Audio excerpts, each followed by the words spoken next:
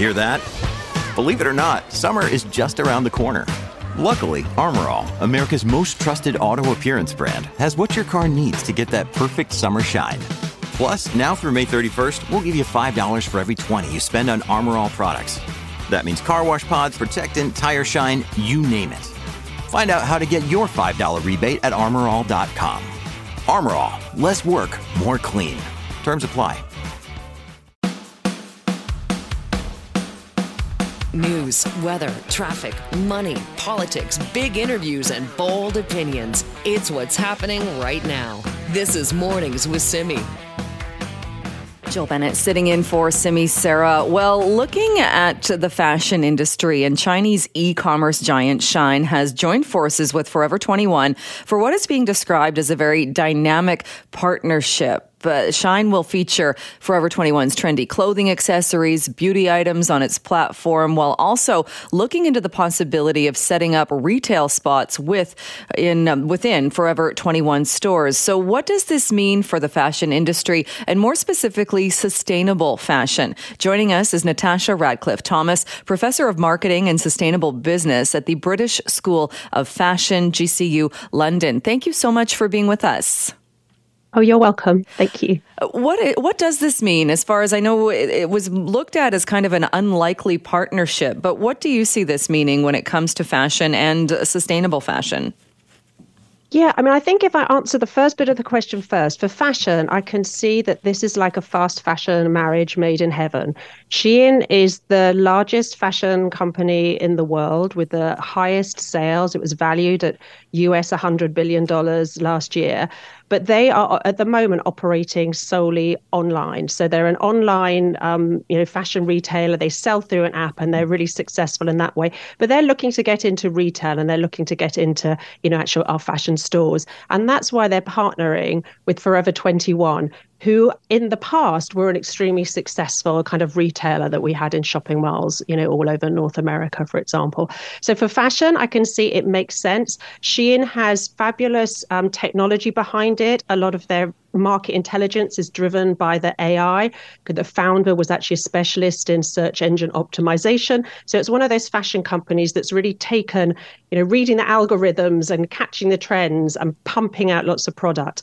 But therein lies the problem for sustainability, because their business model is reliant on huge volumes pumped out. They add between 2,000 to 10,000 different styles every day to their site, and they're selling at low prices. They have a lot of discount, and there's a lot of wastage built into the system. So a lot of the clothes are also not terribly high quality, and they're also made of plastics, because your listeners may not be aware, but a lot of the fast fashion fabrics that we're buying, like polyester and acrylics, are basically plastics. So there's a lot of issues for sustainability there.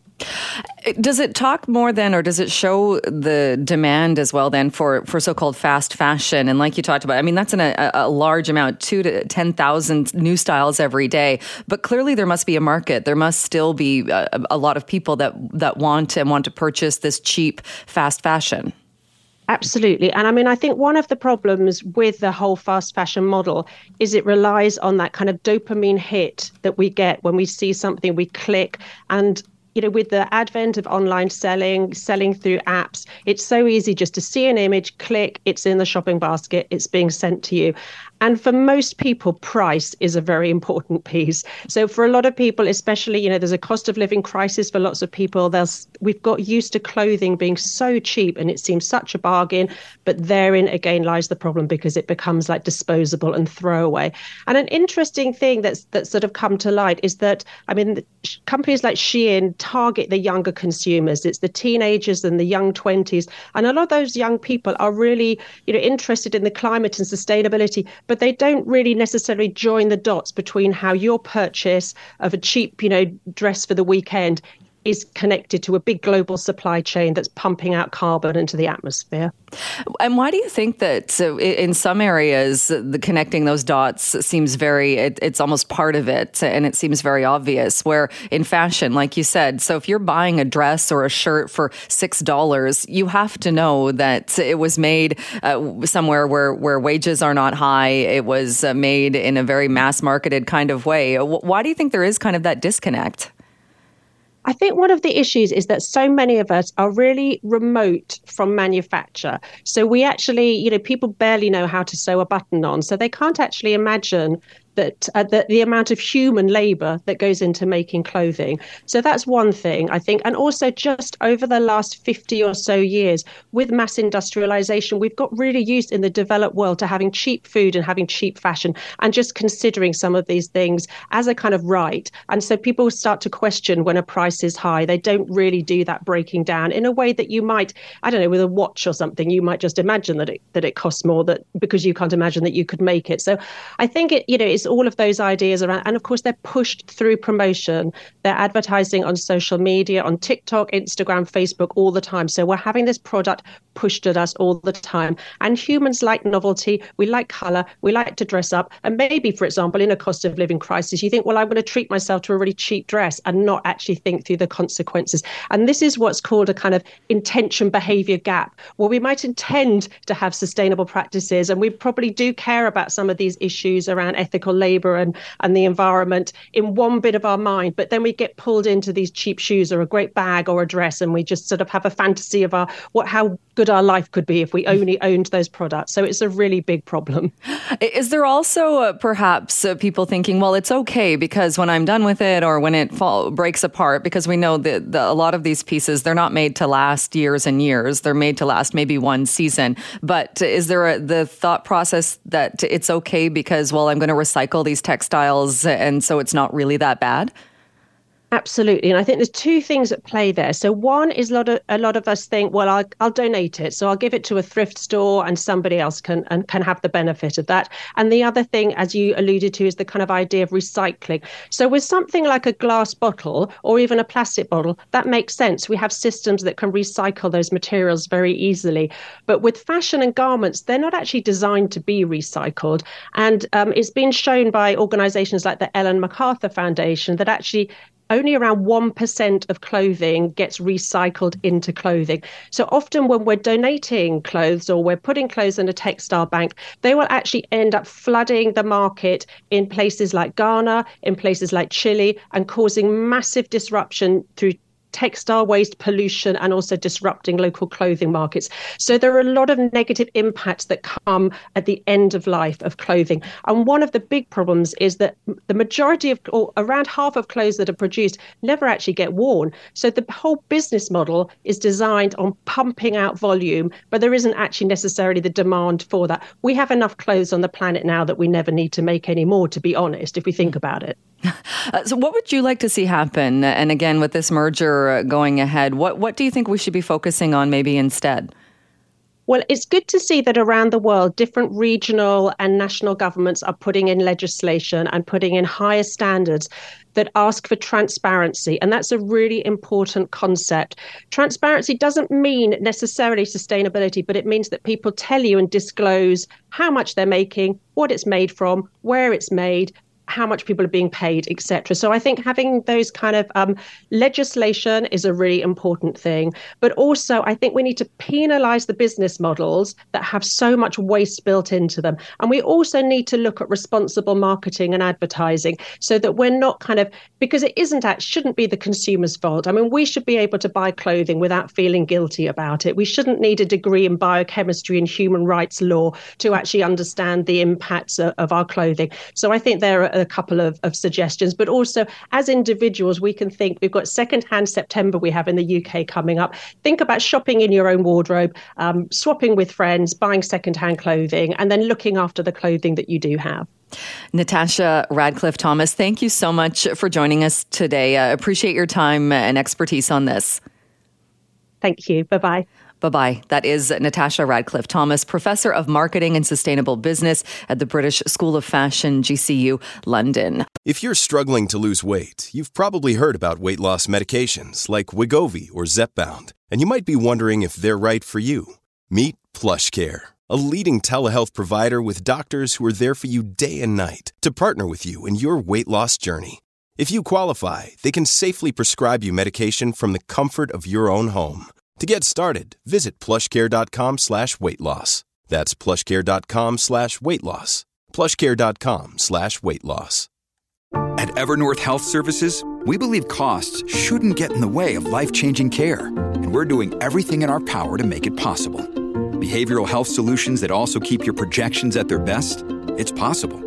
Pharmacy benefits that benefit your bottom line? It's possible. Complex specialty care that cares about your ROI? It's possible. Because we're already doing it. All while saving businesses billions. That's Wonder made possible. Learn more at evernorth.com/wonder. This is Mornings with Simi. Let's check in now with Rob Shaw, political correspondent for Czech News. Good morning to you. Good morning, Jill. We are talking spending, and I know you've written extensively about this and about how much money the government had to spend and billions of dollars. Where are we now with the spending in that list? Yeah, the government yesterday closed the books on a year of spending the likes of which I have never seen. And I've been covering politics for 15 years now. Basically, this was, if you remember back last year, we enjoyed this incredible rebound as the economy was roaring back from the pandemic. And Premier David Eby took power in November and discovered he was sitting on this like Scrooge McDuck style kind of gold silo of money. And he started spending it. And the fiscal year ended March 31st of this year. And we were sort of waiting to see, well, how much was it actually? And it ended up being $8 billion that the premier got to spend essentially between kind of pretty much like December and the end of March. And the list in public accounts, we kind of knew the government was going through it at the time, but to put it all together, we had the $500 million to keep BC Ferries fares from spiking through the roof. We had that $1 billion that municipalities could just spend on whatever they wanted, like we've never seen before. Here's $1 billion, municipalities, spend whatever you want. We had $1.5 billion for those tax credits. You remember there was like a 400-ish kind of check for a single person on the climate action tax credit, and 164 for the affordability tax credit. They came through the feds. So that's how you saw them. There was like, $150 million for the Cancer Foundation and $45 million for public libraries. And the list kind of goes on and on. It is an enormous amount of money. And I think the question that came yesterday as we sort of looked at this is, did it work?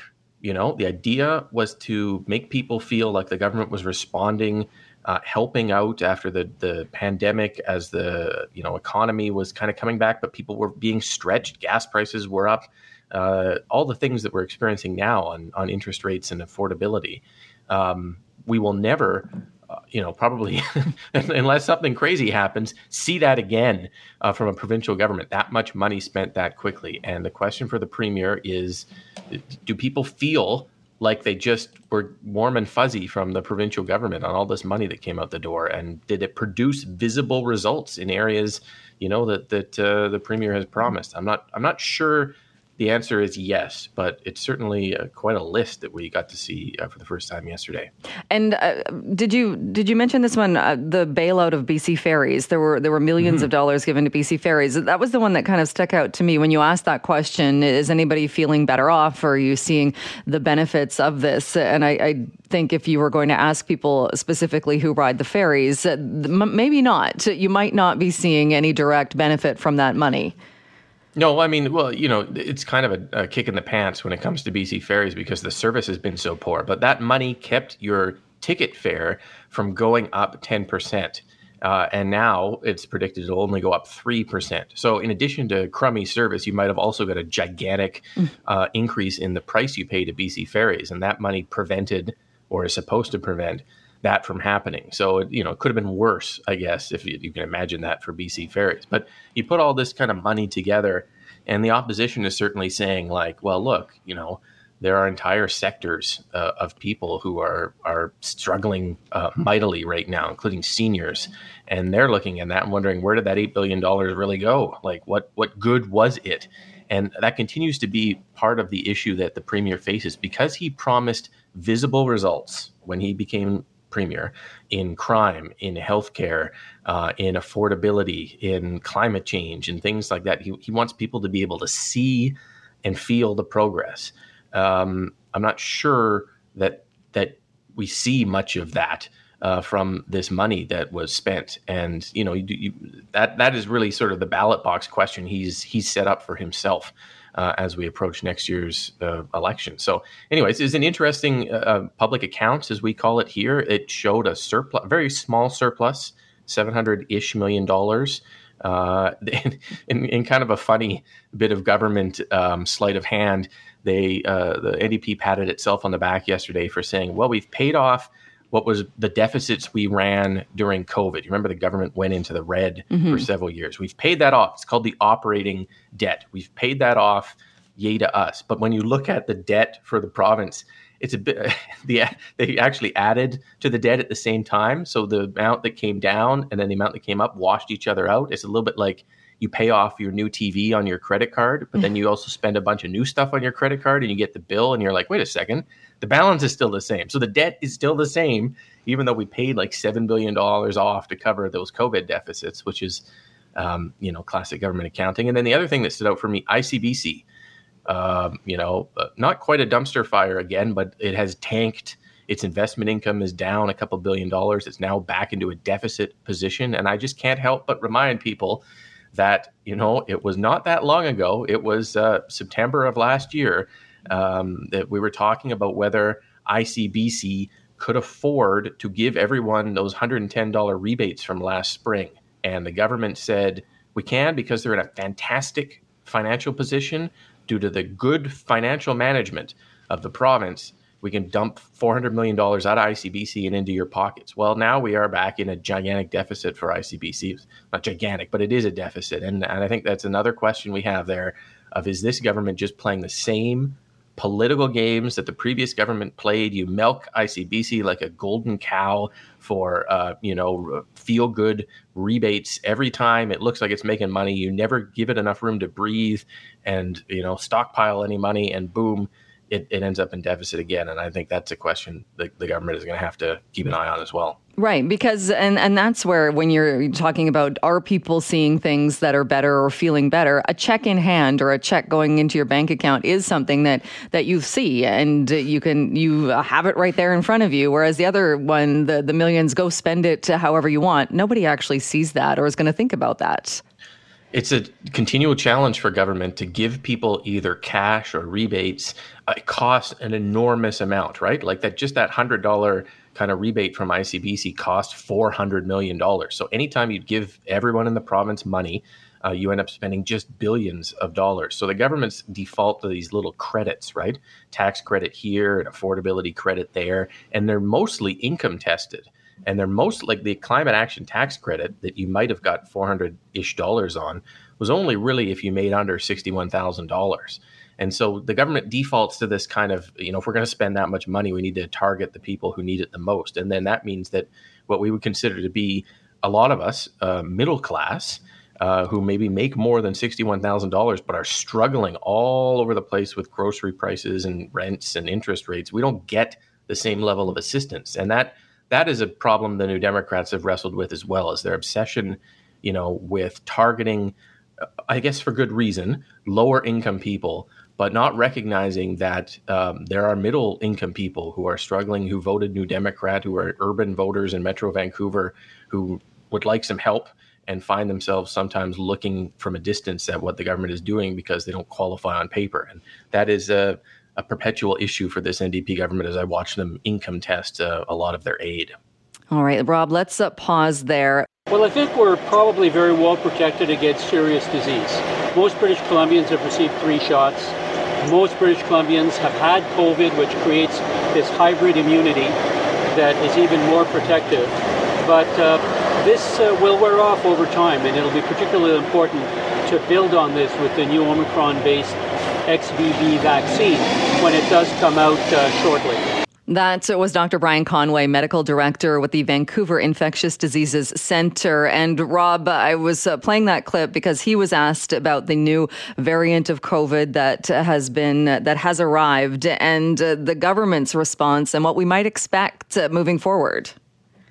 Yeah, well, Dr. Conway, they're talking about the latest booster that you can expect to see in BC in late September, according to Dr. Bonnie Henry, because there is concern about a new variant of COVID. It's called BA 2.86, which rolls off the tongue.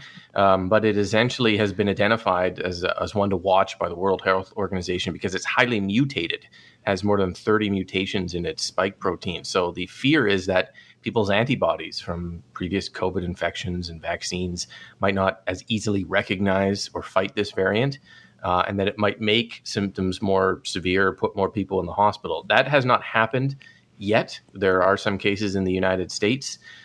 This was the first one that BC disclosed earlier this week in all of Canada, someone in the Fraser Health region, and worry, that it could become much like Omicron, the sort of dominant strain. There, I think people may ask, are we heading back to some type of vaccine, mask mandate or something that we went through in COVID? No, that Dr. Henry's been making the round saying that's not where we're going. Again, this is just something for people to be aware of as we enter into the flu season, and obviously the vaccine and flu and COVID vaccine campaign that the government is going to unveil later this month. So a variant of concern and a variant to watch, but not something that the government is preparing to sort of begin to ramp up those COVID rules and restrictions that we saw in the past. Right. And Dr. Conway also went into, not in that clip there, but talked about kind of what you just said too, and that, yes, it's a variant, but he also said this is the natural way that a virus mutates, and we're expecting this, but not stronger probably. And like you said, not seeing people that are going into hospital or hospital rates. But I do find that here we are, last day of August 2023, and even just saying mask mandate or raising the question, there are going to be people who will be furious that we're still talking about that. So we're talking about booster shots. But I would hope we're at the stage where, again, it could be a personal choice. If you want to get another shot, if you want to wear a mask, go for it, do it, but not looking to government to bring in these mandates. Yeah, I think that's where Dr. Henry is as well. There is a question that is going to come up, I think, in the next few weeks as government prepares its vaccine, flu and COVID vaccine campaign for this fall about mandatory vaccination. And that still exists within the healthcare sector for nurses. And the government is considering what to do about that. We're the only province that still requires that outside of Nova Scotia, which does it differently. There's somewhere around 680 nurses that were fired from their jobs who are in the grievance process right now with the BC Nurses Union. There are a few options for government here. They could continue the mandatory vaccination requirement, which is a provincial health order. They could change the order, essentially drop it and turn it into a cabinet regulation, which would be a political decision by the health minister and the government, or they could drop it. And I think those all three options are being talked about by government right now. We know that the healthcare system could use the nurses. We know our province has been kind of an outlier in the way that we are dealing with that at this point in this part of the journey that we're on with COVID, and lots of people, especially in rural communities, are asking for that to be lifted so those nurses can come back. But it's not something Dr. Henry or Health Minister Adrian Dix has been supportive of until I think that kind of discussion is happening in government right now, and we might be seeing something on that in the next few weeks. It is an interesting one when you look at that BC is the only province. And I know Dr. Henry early on in the pandemic said she didn't have a lot of time for healthcare workers who didn't get vaccinated. And she was talking, I think, about all vaccines, not just COVID. But it does seem strange, doesn't it, that BC is the only holdout as far as making this a requirement when we need healthcare workers? Well, it's even more strange as time goes by, right? Because to be considered fully vaccinated for this requirement, you needed the original shot and the booster. But we're now at the point where you may have got your third shot or your fourth shot. And so the idea of being fully vaccinated under the provincial health order doesn't really reflect reality, I don't think. And so that question, as time goes on, what we consider mandatory vaccination or what we consider to be vaccinated changes, and the government looks a little bit out of step, I think. So look, like there are a lot of opinions about this and how our province has become basically the only one in Canada to continue to hold this line. And I think there'll be some legitimate questions when we get the sort of vaccine strategy for the flu and COVID in the weeks ahead, and why BC is or isn't continuing to do this.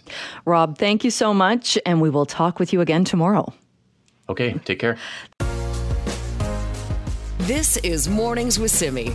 Global Affairs Canada has issued a travel advisory. It is warning LGBTQ plus community members, saying that they could potentially face discrimination if traveling to some areas in the United States. Now, this is unlike similar warnings that have been put in place for other countries. This warning doesn't specify which state is of particular concern or states of concerns. It simply says that travelers should check local laws for their destination before traveling. Well, Michelle Fortin joins us now, co-chair of the Vancouver Pride Society. Michelle, thank you so much for joining us this morning.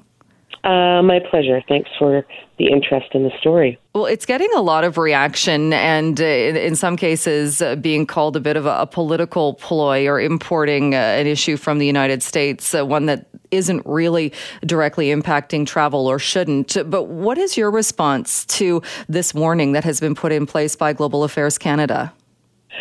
I do think it's important that people are aware that in the United States right now, transphobia and homophobia is definitely on the rise. And in fact, legislation is being passed.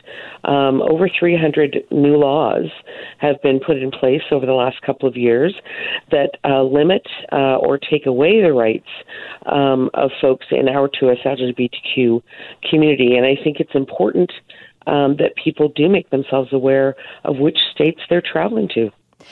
And when we talk about that, and obviously that is a big concern, and looking at what laws have come in various states, but is it something you think that would have an impact on Canadian tourists? So I know for myself, I definitely choose where I'm going to spend my money, where I'm going to invest. And so as an example, about 6 months ago, the NAACP put out an alert suggesting to folks that were people of color and members of the 2S LGBTQAI plus community not to travel to Florida, and really not to spend your money there because your rights are deemed to be less than. So I do think it's important, and I'm actually quite proud of the Canadian government to making this choice. That's different, though, isn't it? Not supporting a place with tourism dollars to show that you're not in favor of what they've done and to show that you don't support it. I mean, that's a different thing, isn't it? From telling people you might be targeted, you might be put at risk, or your safety might be threatened if you travel to this place. Well, I think as a white middle class human, I have more power and control in my life than an Indigenous person, a person of color, a Black person, someone that experiences disabilities. And so this is just a reminder, kind of caveat emptor, right? Let the buyer beware, that there are places in the United States where you need to be careful when you travel, because the rights that you experience here in Canada may be limited or indeed taken away from you. Do you think this will change how people travel or the travel plans of people in the LGBTQ community, as far as even if people maybe had been planning trips or thinking about going to parts of the States, that they will think twice or even cancel those plans because of this? You know, as an example, as someone who, could have babies, I've made decisions based on legislation in the U.S. that I won't travel to states where I couldn't get health care, that I feel I have a right to. And so I think that this is, again, just an opportunity for folks to make an informed decision and to think about what they might be able to access or not access when they're traveling to specific parts of the United States. I think that my nibblings in the community will probably think twice before making trips to parts of the states where their rights are limited. Right. And when you talk about accessing healthcare, but again, is that more of a stance in that not being supportive of the restrictions and how in some states healthcare for women, reproductive healthcare has been gone back in time. But not that it would be healthcare you would need while on a vacation, but more the principle of it that this healthcare has been taken away. But the reality is that on a vacation, people can become pregnant, or people can be pregnant while they're traveling. So I think the reality is that, again, this is a reminder to think about where you're traveling to, just as you would in any other country where there may be limitations, that your eyes are open to what you may encounter or what you may witness as well. Because as someone who I'm assuming is an ally, are there places that you choose not to go to in the world because you don't want to watch the othering or limitations of rights of people? And do you think that this will change too, as far as should the warning that was put out by Global Affairs then, do you think it should have gone further to say, because it's really leaving it up to travelers to find out. It says check local laws at your destination before traveling. Do you think it should have gone further and perhaps even singled out areas where it's saying that this warning is in place? I certainly think that had there been some links to where people can find where new legislation has been put in place would be useful. And if you Google changes in laws in relationship to our community in the U.S., you can find a lot of information because, sadly, we are being targeted. Michelle, I appreciate so much you coming on the show and talking more about this. And thank you so much for your time. And we will talk to you again soon. You bet. Take care, Jill. This is Mornings with Simi.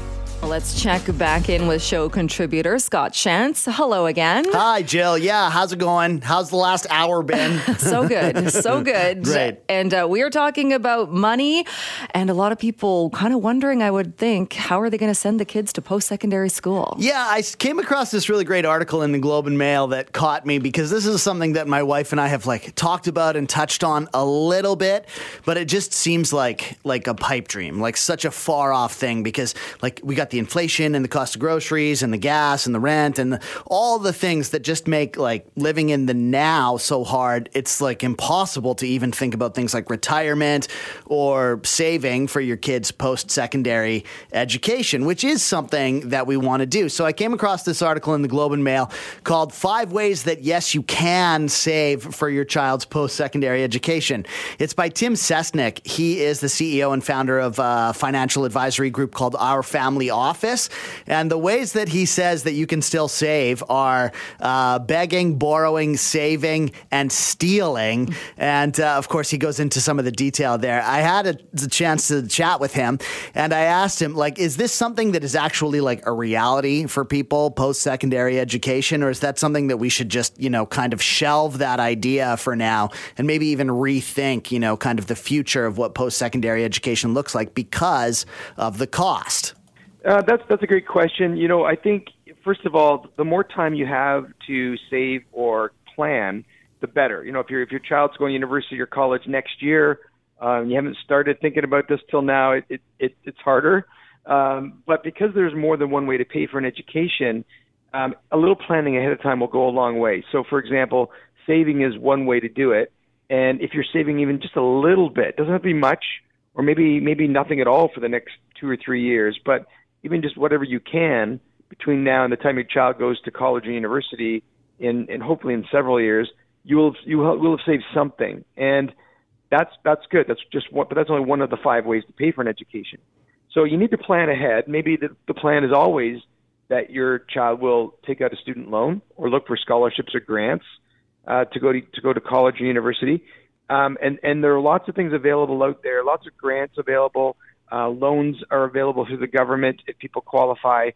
And you just have to know, I think when it comes to grants and loans and things, you want to start applying for those things a year in advance of a child, going to school. Just start planning ahead. The saving part needs to take ideally a few years. Okay. Yeah. I love that. I want to quickly mention this, that I like how you break this down, the ways to think about paying for your education: beg, borrow, steal, sweat, and save. and which is kind of just like, you find the ways, you kind of scrap your way through it. And I think that that's how people who are in the housing market have done it. And, I talk to my parents, and that's how they sort of reflect the ways that they had to make ends meet as well. And I think that this applies kind of like to every generation and stuff. And yeah, you kind of read into some of this and you break it down, and these are really practical and smart solutions that you've come up with here. But essentially that's what we're doing, right? It's like beg, borrow, steal, sweat, but you're not actually talking about begging, borrowing, stealing. No. Yeah. Yeah, begging is getting free money in the form of grants or scholarships, right? Which you can apply for in advance, a year ahead of time. You can apply for those things. Borrowing is obvious; that's student loans or parents otherwise borrowing for their child to go to school. But student loans are the first thing I would look to do through your province's application process. Okay, and then stealing. That's parents stealing assets from other, from their retirement assets. Withdrawing from their money from their RSPs and things, which, by the way, I don't recommend. That is a very last resort option. You'd be better off with the other methods, because saving for retirement is also a priority, high priority. Sweating is the child, working their way through school. There are co-op programs available in a lot of schools where they can work every couple of semesters, and students can make a fair bit of money, $8,000, $10,000, $12,000 in the course of a 4-month period of time. That can help to pay for school, or working during the summers. And then, of course, there's savings, which takes it's a longer term process to save enough. But if parents start early, they can definitely get there, especially with the help of the Canada Education Savings Grants, which can bump up the amount you contribute to a registered education savings plan.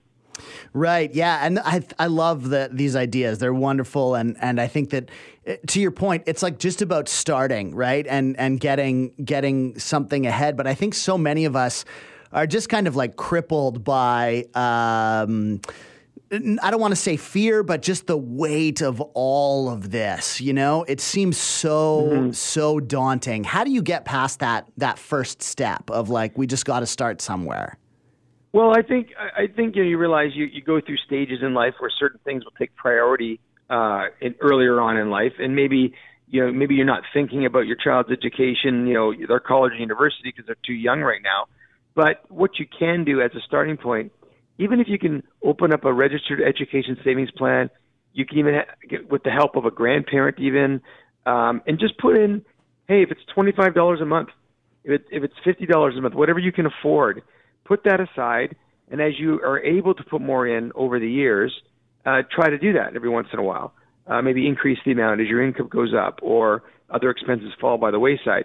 So that's just one way to pay for an education. So, but I would say start there, and then as you get within sort of 10 years or 5 years of your child going to school, evaluate, think, how are we going to pay for this, and look at those other ways that I've talked about. That and come up with a game plan. Say, half the education will be paid for by, our child working through school. Half will be paid for by, or part will be paid for by loans.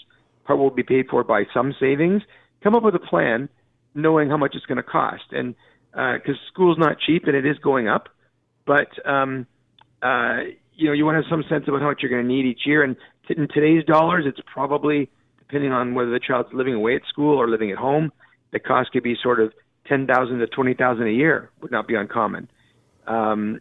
So yeah, start early and develop a game plan over the course of time, but save what you can today.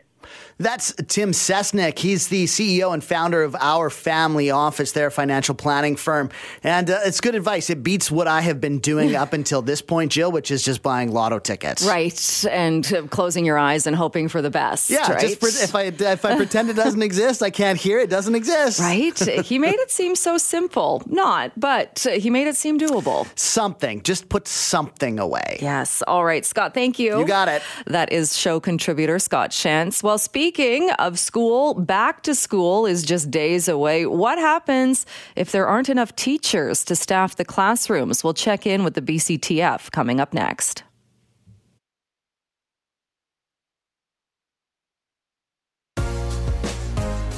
This is Mornings with Simi. Well, as we know, the first day of school just days away, and there are some concerns, though. A teachers' shortage could even potentially delay some school openings. This, according to the BC Teachers Federation. And joining us to talk more about what this looks like is Clint Johnston, the president of the BCTF. Clint, thank you so much for being here this morning. Good morning, Joe. My pleasure. I know it's difficult to get a hard number on the number of teachers and the number we are short in the province of BC, but do you have any idea what the shortage looks like at this point? Well, that's a great question for the minister, honestly. I mean, hopefully they have some numbers on it. But for us, we know the way it looks for us is that it's everywhere in the province. It's not a matter of it only being some places. It's everywhere in the province. It's only a matter of how much it's affecting a certain district in the province, because our members are telling us every day the impact it's having them and on the students they teach. So you say it's everywhere. So every school district in BC is short teachers? Well, I can't say that unequivocally, because as you just said, we don't have hard numbers. But from what we have and anecdotally from our members, I would suggest that's correct. And I think you also only have to look at things like the fact that you have Fraser Valley districts. Last year, Langley and Chilliwack are the two that I remember, advertising for uncertified teachers to fill positions. So if they're doing that in the Fraser Valley, I would suggest it's a problem all across the province, yeah. What does that mean then with the start of school just days away? If there's a teacher shortage, there aren't teachers in some of those classrooms, what happens in that scenario? Well, I don't know if we'll get there. I mean, if you absolutely don't have a teacher in a classroom, hopefully they can shift around the staffing and replace that individual with someone else who's maybe got a non-enrolling position. But that's part of the problem right there as well, because what that ends up doing is taking service away from students who really need some support. So I think they'll all be opening, but it's a matter of whether they'll have an actual teacher or whether it'll just be someone filling in until they can try and stopgap that on a longer-term measure. When you say somebody in a non-enrolling position, then is that a teacher's assistant or a specialist or somebody that should be working in that school but just in a different capacity? Yeah, so non-enrolling specialists are the teachers who do specific jobs but don't have an entire class in front of them. So you're looking at librarians, you're looking at sometimes music specialists, but also you're looking at a lot of the individuals like learning support teachers, teachers who are giving children supports that they really need to be successful in their education in smaller settings. And unfortunately, those are often the first people pulled to cover when they can't find adequate staffing in classrooms. And when we look at the numbers and knowing that there's a shortage, and perhaps this is a better question for the ministry as well, though, but does it seem strange, or why are we only talking about this and looking at this days before the school year starts? This seems like something that should have been addressed at the end of last year or addressed a lot sooner. Well, it's a great question for the ministry, and to be fair, people are looking at it and trying to address it. But what I would say is it's been actually years and years. We've been trying to sound the alarm that there's a shortage of teachers for a long, long time. But it's gotten to the point now where there aren't any quick or simple solutions. It's not a matter of pulling teachers from the next province over. You'll have seen that Quebec released numbers of their own. Their ministry is collecting that data, and they're 8,500 teachers short, they think. So this isn't just a BC problem. There's no easy, quick solutions anymore, which is why you're still hearing about it, because even with people trying to fix it, it's going to take some longer-term solutions. When you mentioned pulling teachers from other provinces, if somebody, though, was teaching in, say, Alberta or Ontario or a different province, are they able to come to BC and start teaching? Do those skills transfer over, or do they have to do something to be then qualified or then be able to be a teacher in BC? Well, it's never easy to say for sure. Each case is individual, but generally speaking, if they're teaching in another province in Canada already, it's usually not too hard for them to come and teach in BC. It's when you go outside the province, if you're going to other countries or other jurisdictions like that. Within Canada, it's usually not bad for them to come. We do usually get a lot of teachers who go and get their training and education in Ontario specifically, but other provinces too, and then come teach in BC. Right, and when you say, as I said, they're needed in their own province or territory right now. Right, there's not that migration anymore because we're one of the most expensive jurisdictions to live in too. Right. When you say it's usually not bad, though, do they have to do something? It's not like you can just come here from another province and start teaching. Do you have to do anything? Well, that's why I want to say a lot of them could just come here and start teaching, yes. If it's a Canadian university they've graduated from and they've gotten their degree, often the case is, yes, they could just apply, get certified, and come teach here. But I don't want to say that unequivocally because there could be cases where that's not true. All right.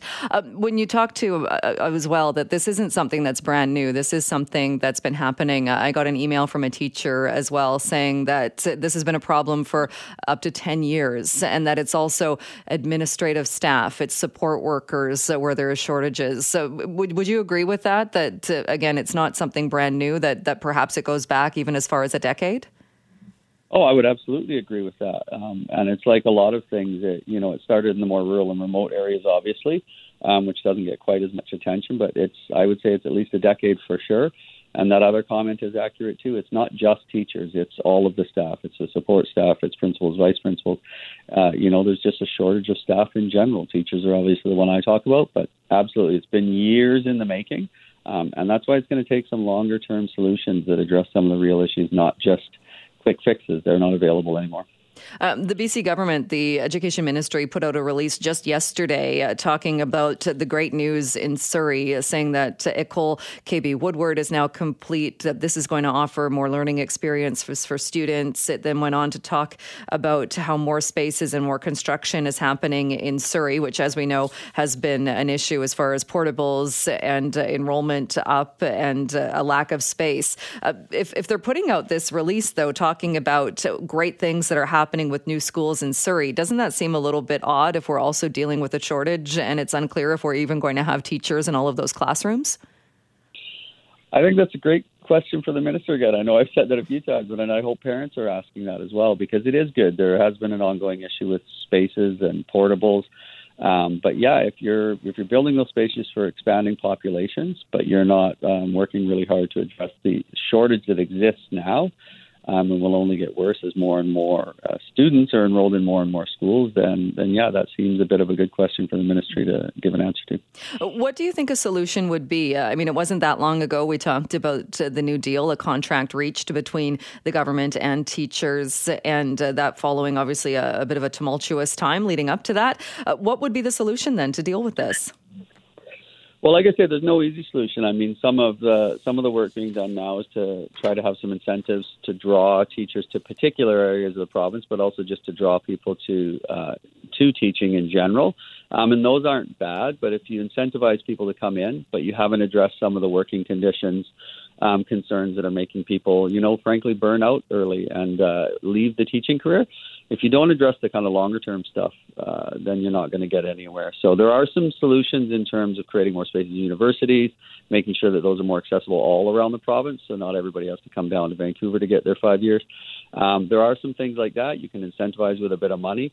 The pay has gone up, and that's great, but we're still working on, frankly, years and years and years of ones and zeros in terms of buying power in Vancouver. So there's a lot of solutions. That's why it's not going to be a quick fix, and it's going to take looking at some of those things in depth.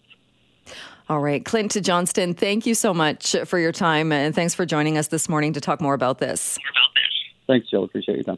Clint Johnston is the president of the BC Teachers Federation, again, talking about an ongoing teacher shortage and what that could potentially look like as kids go back to school.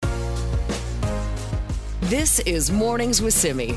Well, we know there has been a lot of research into self-driving vehicles, often thought of as a solution when it comes to safer, more efficient travel, safer roads. And some new research out of UBC is suggesting British Columbians, though, are not quite ready to embrace self-driving cars wholeheartedly. In fact, they'll need more of a gradual transition before adopting those cars on the roads. This was a study conducted by the Research on Active Transportation Lab, REACT, in the Faculty of Applied Science at UBC. And joining us to talk more is Alex Bigazi, Associate Professor of Civil Engineering at UBC and also REACT Principal Investigator. Thank you so much for taking the time. Sure thing. Good morning. Good morning. Thanks for having me. Well, it's an interesting one because I think maybe people really want to embrace this technology, but are still a little hesitant about it. So what did you find? Sure. Yeah. We find, as you said, a real mixed bag of perceptions across the whole province. So Our study undertook an experiment to look at how perceptions of interactions between vehicles and pedestrians varied when the vehicle was a self-driving versus a non-self-driving car. And we ran a survey. We had about 1,500 people evaluate videos of pedestrian-car interactions at a crosswalk, and everyone evaluated the same set of videos, but for a random half for each person, we used a deception experiment where we described them as self-driving, and then we looked at how evaluations of those videos differed systematically when people thought they were self-driving versus non-self-driving. And that way we could better understand how the introduction of self-driving vehicles will affect, in particular, pedestrian experience on British Columbia's roads. And we found, as we said, quite a range of perceptions, with some on the positive side and some on the negative side, but with a slightly larger proportion of the BC population with a kind of negative bias in terms of their perceptions of comfort and safety when interacting with vehicles if it's a self-driven versus a human-driven car. And to be clear then, the bit of the twist in this was that even though people that were surveyed were told that they were looking at self-driving cars, all of the cars in this, they were human-driven cars, weren't they? That's exactly right, yeah. So what we were trying to do is isolate the effect of the kind of vehicle autonomy in particular versus the kind of other attributes like how the car maneuvered in the interaction. Okay. So when you found that people were a little hesitant, or that they're maybe, pardon the pun, want to put the brakes on this a little bit, what were the reasons given as to why people weren't wholeheartedly going and embracing this? Yeah, in addition to kind of some quantitative ratings, we had open text comments that we analyzed as well.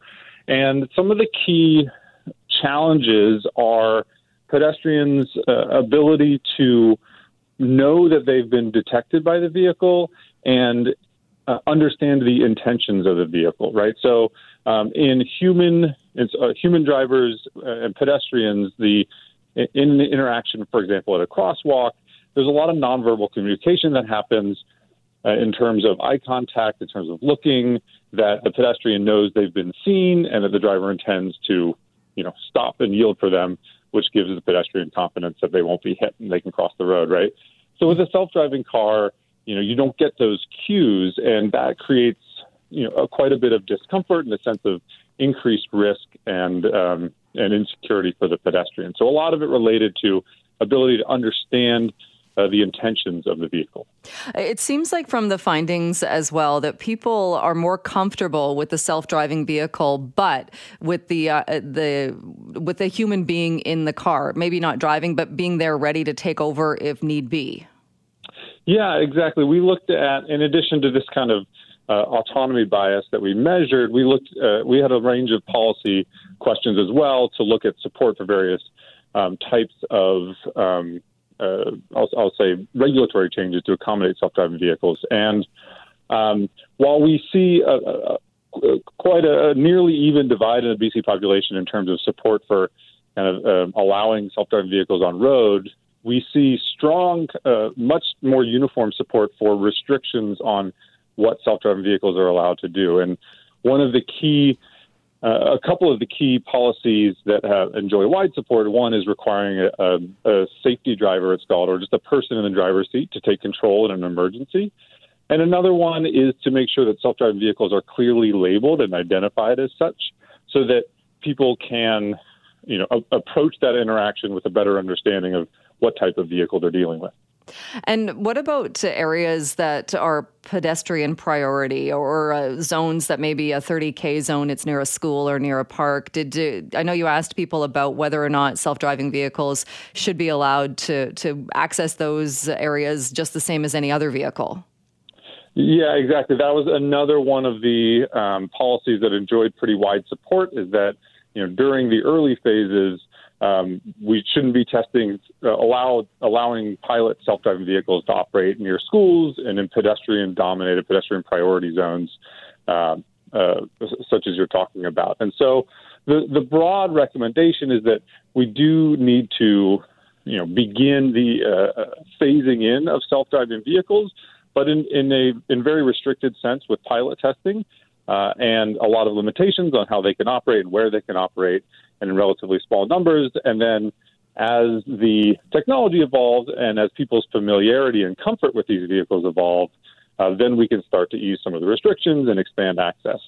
Another differential in support for self-driving vehicle policy is there is a good bit more public support for beginning introduction with shared autonomous vehicles rather than privately owned autonomous vehicles. So there's a natural place for something like a transit agency like TransLink or BC Transit to do some pilot testing of autonomous shuttles and services like that. Interesting finding. So people are more comfortable with, say, a self-driving bus than they would be with a private self-driving car?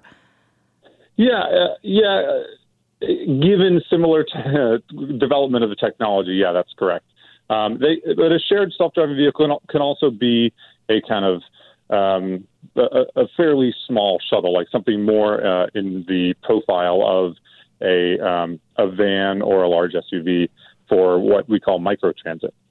All right. And looking at those, just one other, you've mentioned this as well. So it seems like people also, they want those cars labeled. They don't want just self-driving vehicles blending in with everybody else, but markers on them so people know what they're dealing with? Exactly. Yeah. So people want to know ahead of time that they're dealing with a self-driving vehicle. And then there's also a kind of a strain of research going on in terms of the technology development, which is looking at different ways that the vehicle can communicate its intentions. And so there have been some vehicle developers and also researchers looking at kind of lights that they can use or other kind of signaling from the vehicle that can play that role of communicating to the pedestrian or the bicyclist, you have been detected and I intend to yield to you, to, again, increase that comfort and try to develop some of that human-machine communication that is necessary if, human travelers are going to be sharing the road with non-human vehicle operators. Interesting research. Alex Bagazi, thank you so much for joining us. Sure thing. Thanks for having me. Have a good day. You too. This is Mornings with Simi. Jill Bennett in for Simi Sarah. Well, if you spend any time on the roads, whether driving, cycling, walking, you have probably seen a driver flick a cigarette butt out the window. It can be infuriating, especially if it happens during that dry weather we've been having, and also because of the litter. You've probably seen cigarette butts on the ground as well. It is also a ticketable offense, and recently it happened in front of Victoria Police Chief Constable Del Manic, and Chief Constable Del Manic is here now to tell us a bit more about how this happened. Thank you so much for taking the time this morning. Thanks for having me on, Jill. Well, I know you shared this on social media, but take us back to where you were and what you saw and how you responded when you saw this driver discard this cigarette butt. Yeah, sure. Thanks. So it happened on Friday, just over the lunch hour, a couple blocks north of the Victoria Police Station. In fact, it was on Quadra Street, for those of your listeners that may know where Crystal Pool is. It's a residential area. The driver was parked. I was parked. And, he was taking puffs of his cigarette. And in between that, he had it dangling out the driver's window. As I was getting out of my vehicle, he carelessly flicked it out, did not extinguish the cigarette. So the burning cigarette went and landed in the grass median. I looked at that. Obviously, to me, that's a very serious thing, especially with everything that's been going on in the province with all the wildfires. And so I stepped out of my vehicle and I actually extinguished the cigarette for him, went up and identified myself as a police officer, and then I engaged the driver and we had a bit of a discussion. But he really wasn't buying it. He really didn't think it was serious. And, I heard all the excuses that sometimes you would expect to hear in a case like this. What were the excuses?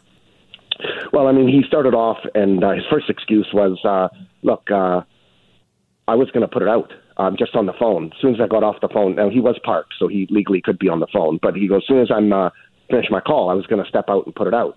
Then he went and transitioned to, I don't have an ashtray in my car. He actually mentioned that he was meeting up with a family member later today, and it was a real coincidence that I was writing him a ticket because his friend or family member had bought him an ashtray and was going to be giving it to him later this afternoon. I'm not sure if I buy that. And then he said, it's not a big deal. What is the big deal?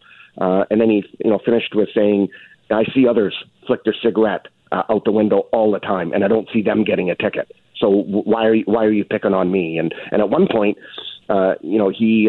he looked at me and he goes, this is ridiculous. I want to talk to a supervisor.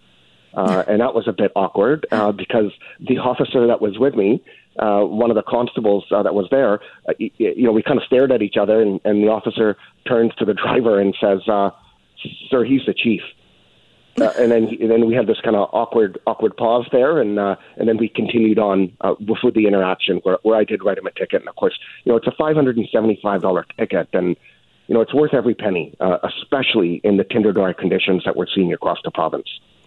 Oh, wow. I mean, even the excuses, everything from I don't have an ashtray in my car to my friend or family member is bringing me an ashtray. I mean, wow, those are some good excuses. Or that he was just storing it in the dry grasses and was going to be putting it out as soon as he got off the phone. It seems to take the cake, but I'm guessing you probably hear excuses quite often.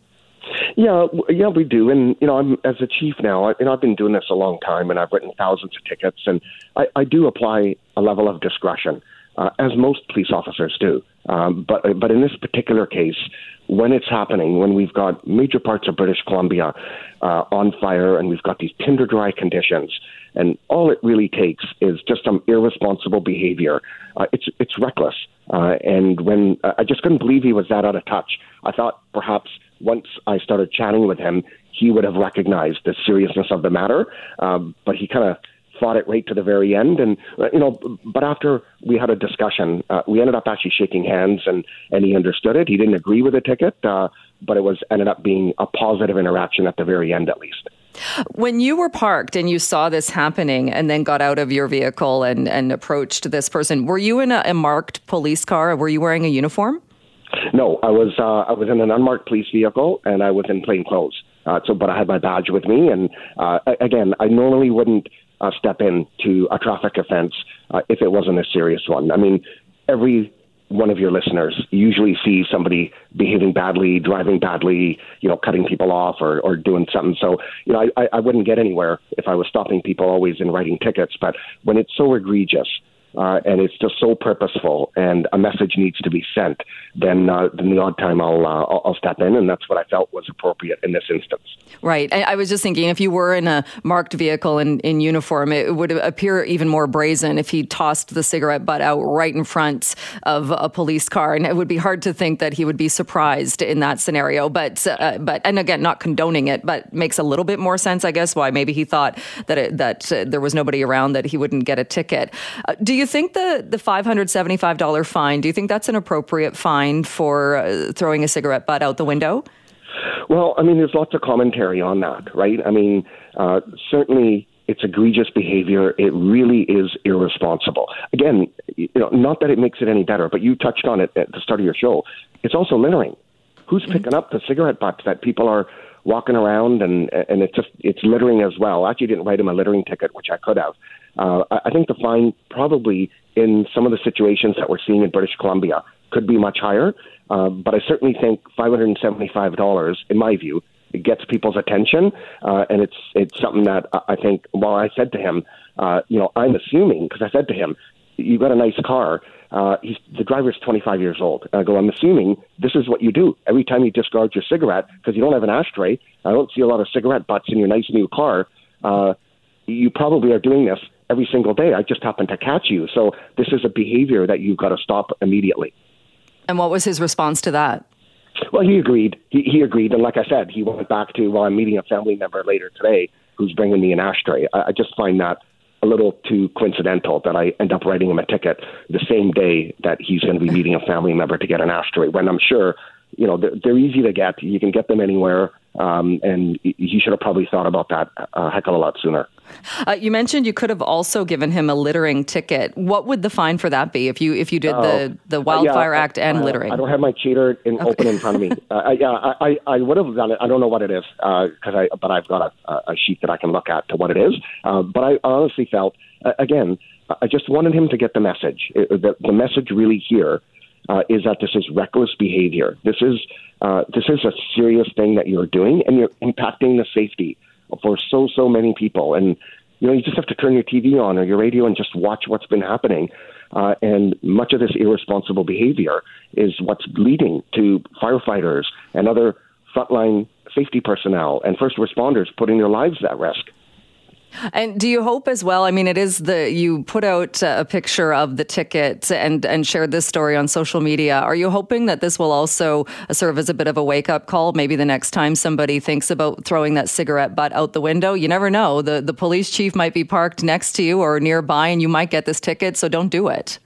Yeah, 100%. On social media, I looked at it on Twitter and it's kind of gone a bit viral. I've got about 68,000 views on it since last week and lots of commentary. I just kind of scrolled through the thread and 99% of the comments are positive, and people want me to add an extra 0 to the 575 and we're really supporting the ticket being written and actually even wondering why it was so low.